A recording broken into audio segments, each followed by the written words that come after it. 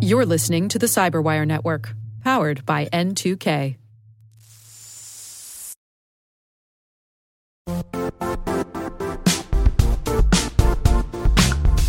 The IT world used to be simpler. You only had to secure and manage environments that you controlled. Then came new technologies and new ways to work. Now, employees, apps, and networks are everywhere. This means poor visibility, security gaps, and added risk. That's why Cloudflare created the first-ever connectivity cloud. Visit cloudflare.com to protect your business everywhere you do business.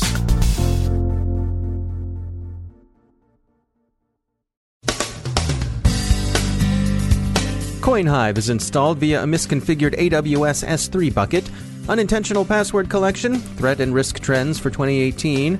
Avalanche Fisher King is rearrested in Kiev. Huawei says it's being picked on. Apple makes nice with Beijing. We've got some industry notes. Controlling interests and an ICS Security Series B round. Reality Winner wants her confession suppressed. Hal Martin's pack rat defense may have received an unexpected boost. And could alien signals be alien hacks?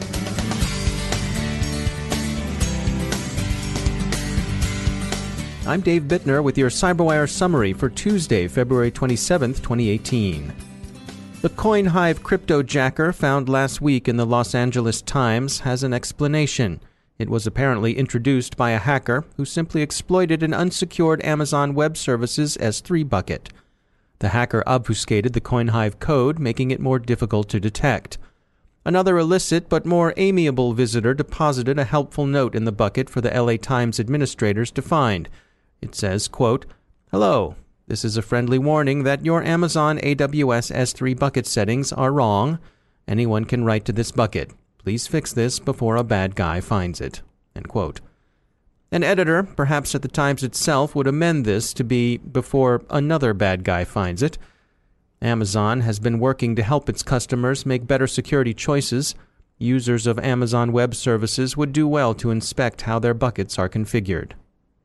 Princeton University researchers conclude that website analytics services have been unintentionally collecting passwords.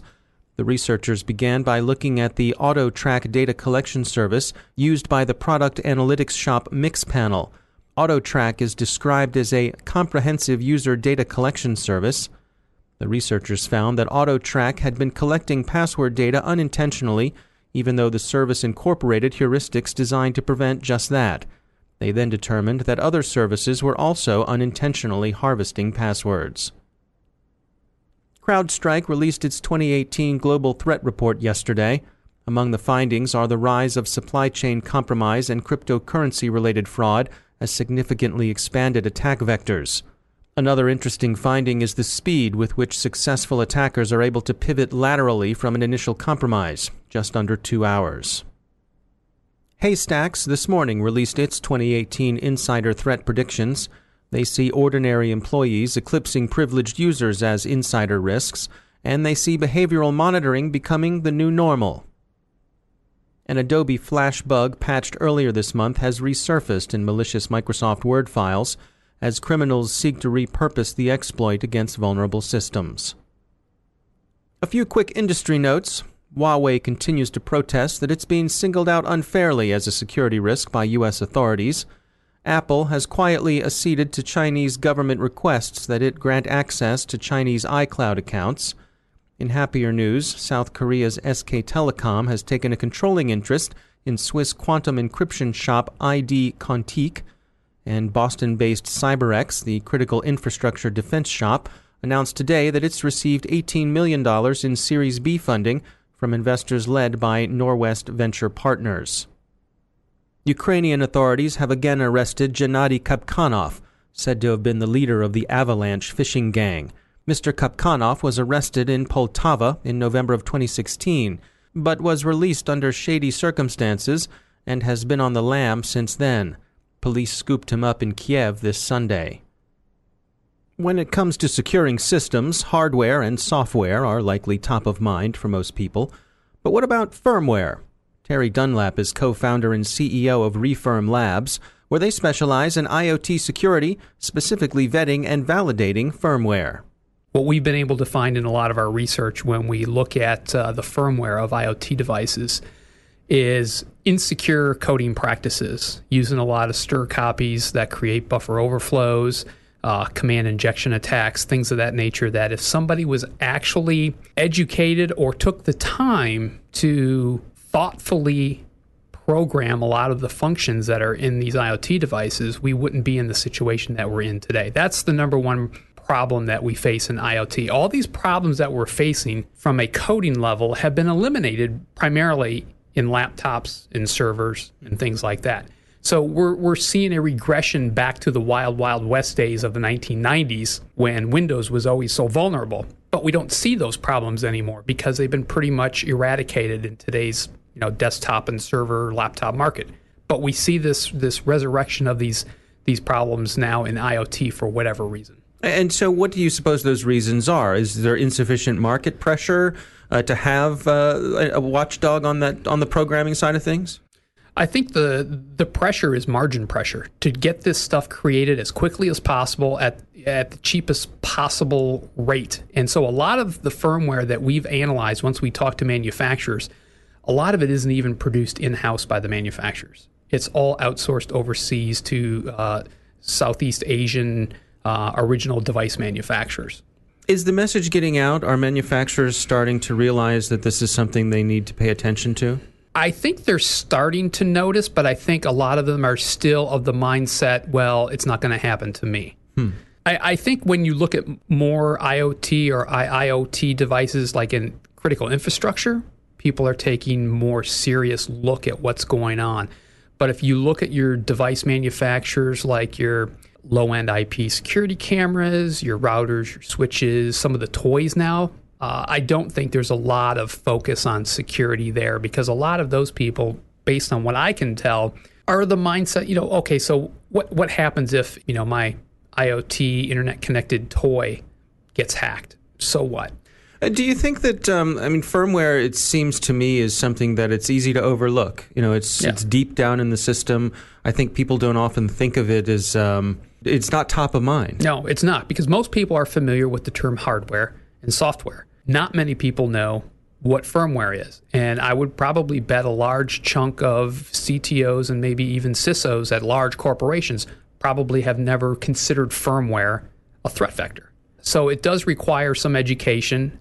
I think people are starting to understand, especially in the C-suite of a lot of these companies. Most of us, everyday Joes, don't encounter firmware that often unless we see an update for maybe our phone, because our phone runs firmware. So if you have an iPhone or an Android and there's an OS update, that's basically firmware that's being pushed to your phone.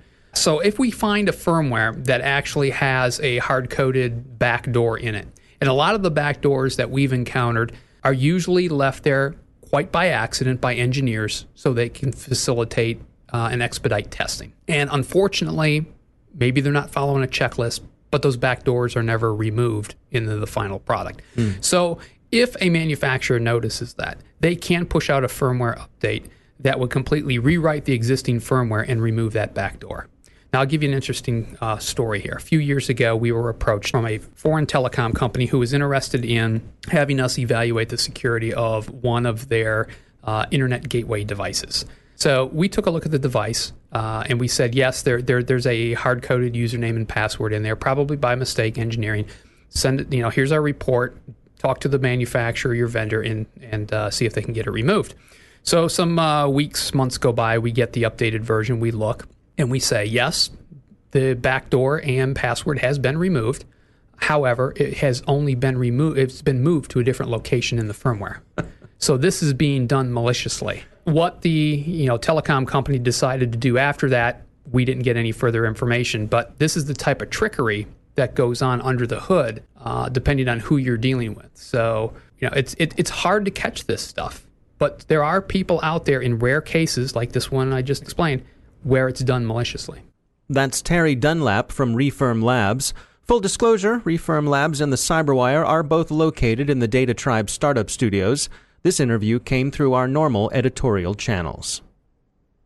The trials of two accused NSA leakers have become a bit stickier for the prosecution. Reality Winner, the Georgia-based former NSA staffer and former contractor who admitted to FBI agents that she was the source of highly classified documents leaked to The Intercept, wants her confession to stealing and leaking classified documents suppressed. She maintains that she was improperly Mirandized by the FBI agents who interviewed her. She also appears to be positioning herself as a whistleblower, as various whistleblowing advocates point with alarms to the chilling effect her prosecution will have on future leakers, which is, of course, from the government's perspective, a feature and not a bug. In a federal courtroom in Baltimore, the case of former NSA contractor Hal Martin is in progress. Judge Marvin Garbus, who's presiding over the case, has some questions about the degree of proof the prosecution will need to present to get a guilty verdict. According to Politico and Cyberscoop, the judge has asked whether the government must show that Mr. Martin knew he had specific classified documents in his possession, or if he could be prosecuted under the Espionage Act of 1917 without the government having to offer such proof. Judge Garbus has asked both prosecution and defense to address this question in briefs. This is thought to favor the defendant's case. His lawyers are essentially representing him as an eccentric but fundamentally well-intentioned pack rat. The sheer volume of classified material allegedly recovered from his shed in the Baltimore suburb of Glen Burnie may give the prosecution difficulty. It was around 50 terabytes. Who knows what could be in there? Maybe not even Mr. Martin. And finally, we offer some thoughts for the ufological community. Alien experiencers, you can stop worrying about abduction and start worrying about malware. That's right, where once the Greys might have been out to administer an interstellar colonoscopy to learn whatever can be learned from the Terran fundament, now it seems more probable you'll face an intergalactic Stuxnet.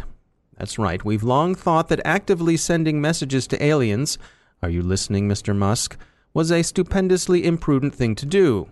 But what harm could just listening for them in traditional SETI fashion do? Well, a lot, according to astrophysicist Michael Hipke and John Learned, respectively from the Sonnenberg Observatory and the University of Hawaii. How do you know that signal isn't downloading malicious extraterrestrial code? I mean, come on, it's not like we're Frank Drake listening for spacefarers' Morse code on our Heathkit ham radios anymore. All of this stuff is networked and automated, which, by the way, is the same reason SETI volunteers are such good candidates for cryptojacking. Hipke and Learned conclude at the end of their thought experiment that on balance it's worth the risk.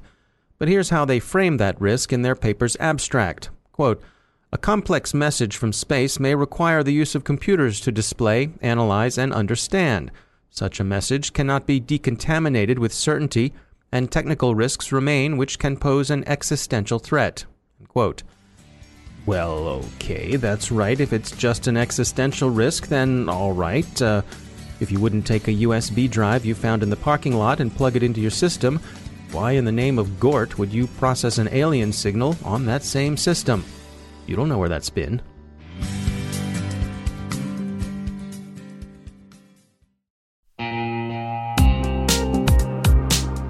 Managing the requirements for modern security programs is increasingly challenging and time-consuming. Enter Vanta. Vanta gives you one place to centralize and scale your security program.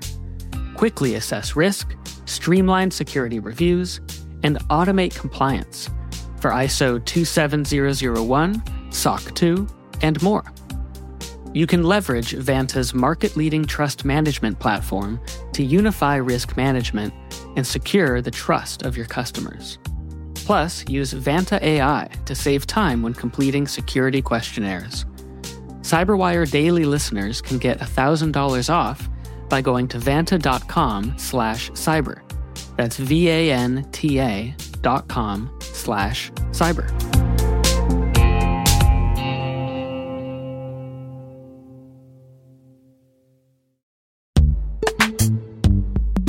In the dynamic world of enterprise security, identity architects and IT leaders face a major challenge. Growth by repeated acquisitions multiplies the complexity of everything. Multiple IDPs, MFA providers, policy engines that all need to coexist. This can lead to fragmented user identities and policies that create security vulnerabilities and add access friction. Strata Identity solves this. Now you can decommission unneeded IDPs and consolidate the ones you'd like to keep without rewriting apps or disrupting users, engineers, and app owners. Plus, Strata's modular architecture makes it easy to integrate with any identity provider without manual maintenance and coding. Join the ranks of cybersecurity leaders using identity orchestration. Visit strata.io/cyberwire, share your top identity security priorities, and receive a pair of complimentary AirPods Pro. Offer valid for organizations with over 5,000 employees. Step into a new era of identity management at strata.io/cyberwire.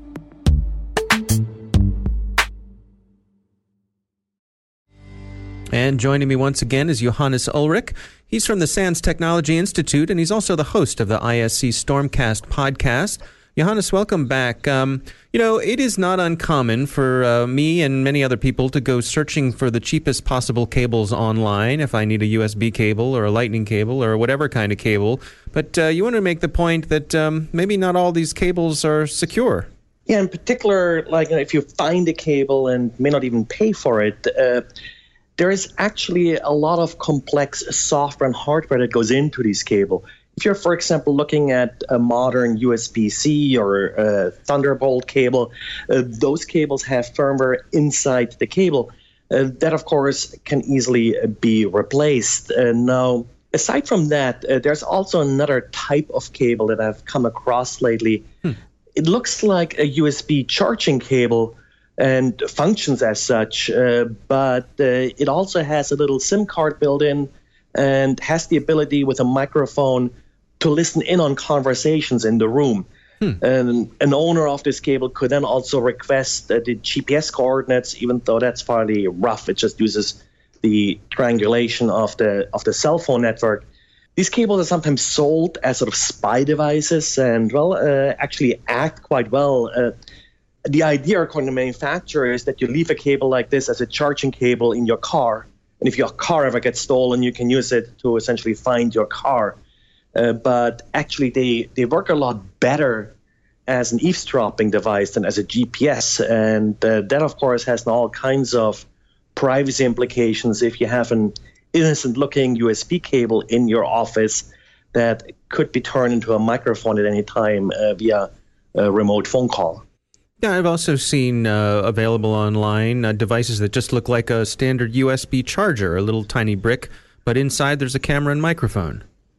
Correct. Now, they're typically not remotely accessible. The problem with these cables in particular, that all you have to do is you have to send an SMS message to the phone number associated with the cable, which will then cause the cable to call you back and allow you to listen in on any conversation in the room. Wow. Yeah, it's interesting times, right? When you have to worry about your cables having their own phone number. Right, and I would say if you get a cable you don't quite trust, you maybe find one in the office all for a sudden. Usually you can wiggle a little bit at the connectors, and if the connector comes apart and a SIM card pops out, that's probably a bad sign. All right. Good advice as always. Johannes Ulrich, thanks for joining us. Thank you.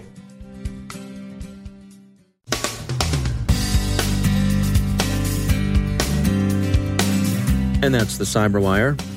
For links to all of today's stories, check out our daily briefing at thecyberwire.com. And for professionals and cybersecurity leaders who want to stay abreast of this rapidly evolving field, sign up for CyberWire Pro. It'll save you time and keep you informed. Listen for us on your Alexa smart speaker, too. The Cyberwire podcast is proudly produced in Maryland out of the startup studios of Data Tribe, where they're co-building the next generation of cybersecurity teams and technologies. Our amazing Cyberwire team is Elliot Peltzman, Puru Prakash, Stefan Vaziri, Kelsey Bond, Tim Nodar, Joe Kerrigan, Carol Terrio, Ben Yellen, Nick Valecki, Gina Johnson, Bennett Moe, Chris Russell, John Petrick, Jennifer Iben, Rick Howard, Peter Kilpie, and I'm Dave Bittner. Thanks for listening. We'll see you back here tomorrow.